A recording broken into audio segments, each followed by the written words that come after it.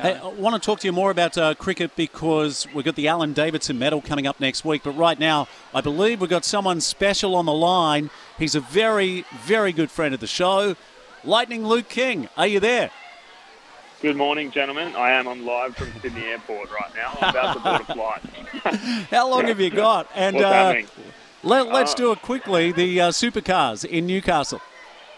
Yeah, we've got a few minutes here, so the lovely staff at Rex have given me a bit of time. But Gen 3 supercars this weekend. Very, very excited to see the new Camaros and Mustangs out on track. We've had 3 practice sessions yesterday, and it was Brodie Kostecki that set the fastest time in practice 3. So there's definitely a bit of a changing of the guard during practice, but I reckon we can probably expect to see guys like Van Giers and Chaz Mostert pulling out all stops for qualifying today. Gay Lightning, Gary Birkinshaw here, mate. Mate, just read with interest overnight. They're having a bit of trouble with the heat around the feet of the drivers, and they're allowing to put, after telling them to take the heat shields off, they're allowing to put them back on. So I wouldn't imagine it'd be very comfortable having hot feet driving around in the supercar, I wouldn't have thought. No, it's not very comfortable at all, mate. I was talking to my dad about that this morning on the way to the airport, and apparently the teams have been given open slather to be able to put some more heat shielding around the feet of the drivers to make them more comfortable. But yeah, it's not the most ideal scenario to have your boots melting on the pedals while you're trying to drive around at 200 kilometres an hour. Hey, Luke, was I correct? Is that the venue? I think you had a clean sweep there, where you were untouchable in the Toyota 86. And tell us about that street circuit. Yeah, correct, mate. The last time we were at Newcastle, we won every race. Qualifying was separated by 1/100th of a second, so it's an extremely tight little track, very bumpy, very narrow. In a Toyota 86, it's a really cool circuit. But I've spoken to Jason Bright, who's a good friend of ours, and in a supercar, it was extremely sort of hard to carry throttle and flow the car through the circuit. So yeah, it's an interesting one because the Gen 3 cars look like a much trickier car to drive.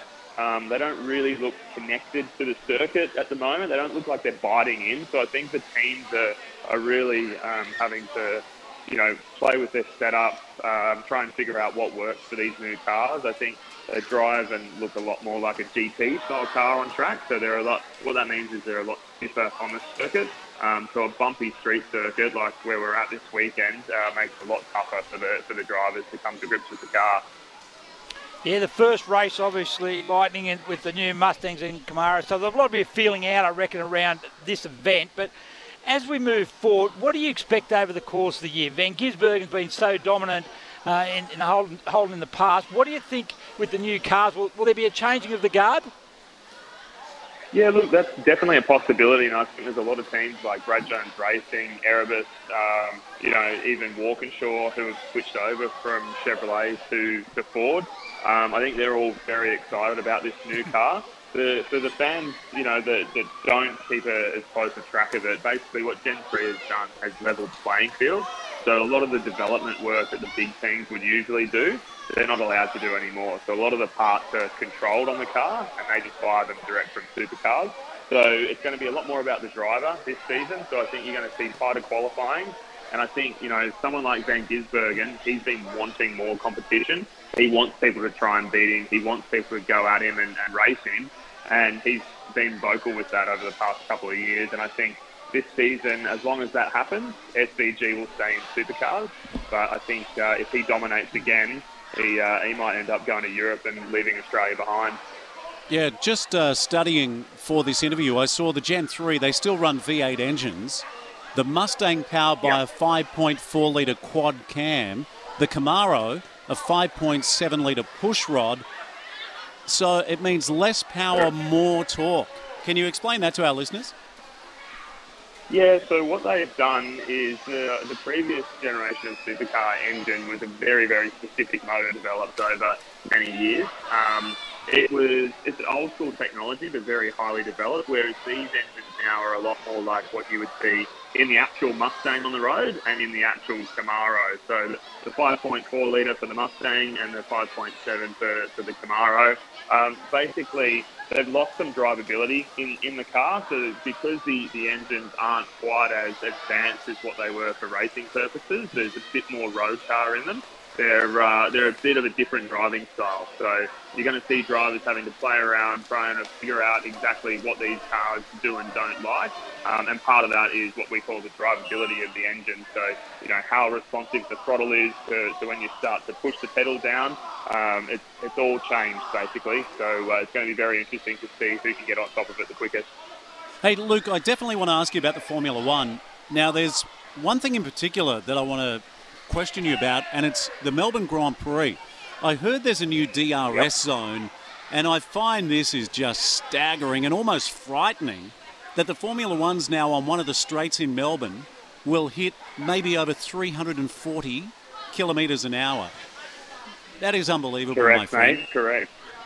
Yeah, it's going to be big this year. Talking about the Formula One, Steve-O, I've actually got some exciting news to release very soon. I can't say anything about it yet, but we may or may not be on track down at the Grand Prix this year. So I'm very excited to get down there. It'll be the first time that I've ever actually been to a Grand Prix, believe it or not, because we've always been working on our own race cars or, saving for our own racing season. But that new DRS zone is down the back straight around one of the big curves. So they get quite a big run-up to that sort of left-right complex, which is from Sector 2 into Sector 3. And yeah, it'll be one of the fastest straights on the Formula One calendar, sort of rivalry is to Austria and some of those faster circuits like Spa over in Europe. Yeah. Look, what did you make of the opening of the Formula One in Bahrain last weekend? And I suppose Oscar Piastri didn't actually have the greatest start to his Formula One career.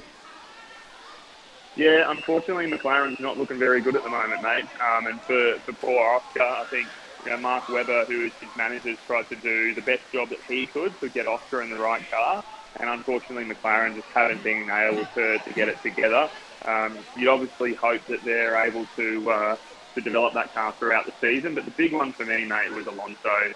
Massive fan of Fernando Alonso. And I was so excited in practice when he was, up the front there and then qualifying. I think the biggest standout for me was Aston Martin. And I'm now getting ushered onto a flight. So I'm going to have to go, boys. But Aston Martin and Max Verstappen is going to probably dominate the season. Yeah, great to talk to you, mate. Safe travels. Look forward to catching up soon and look forward to the scoop that you may reveal on this show. Absolutely, mate. I'll let you know as soon as it comes through.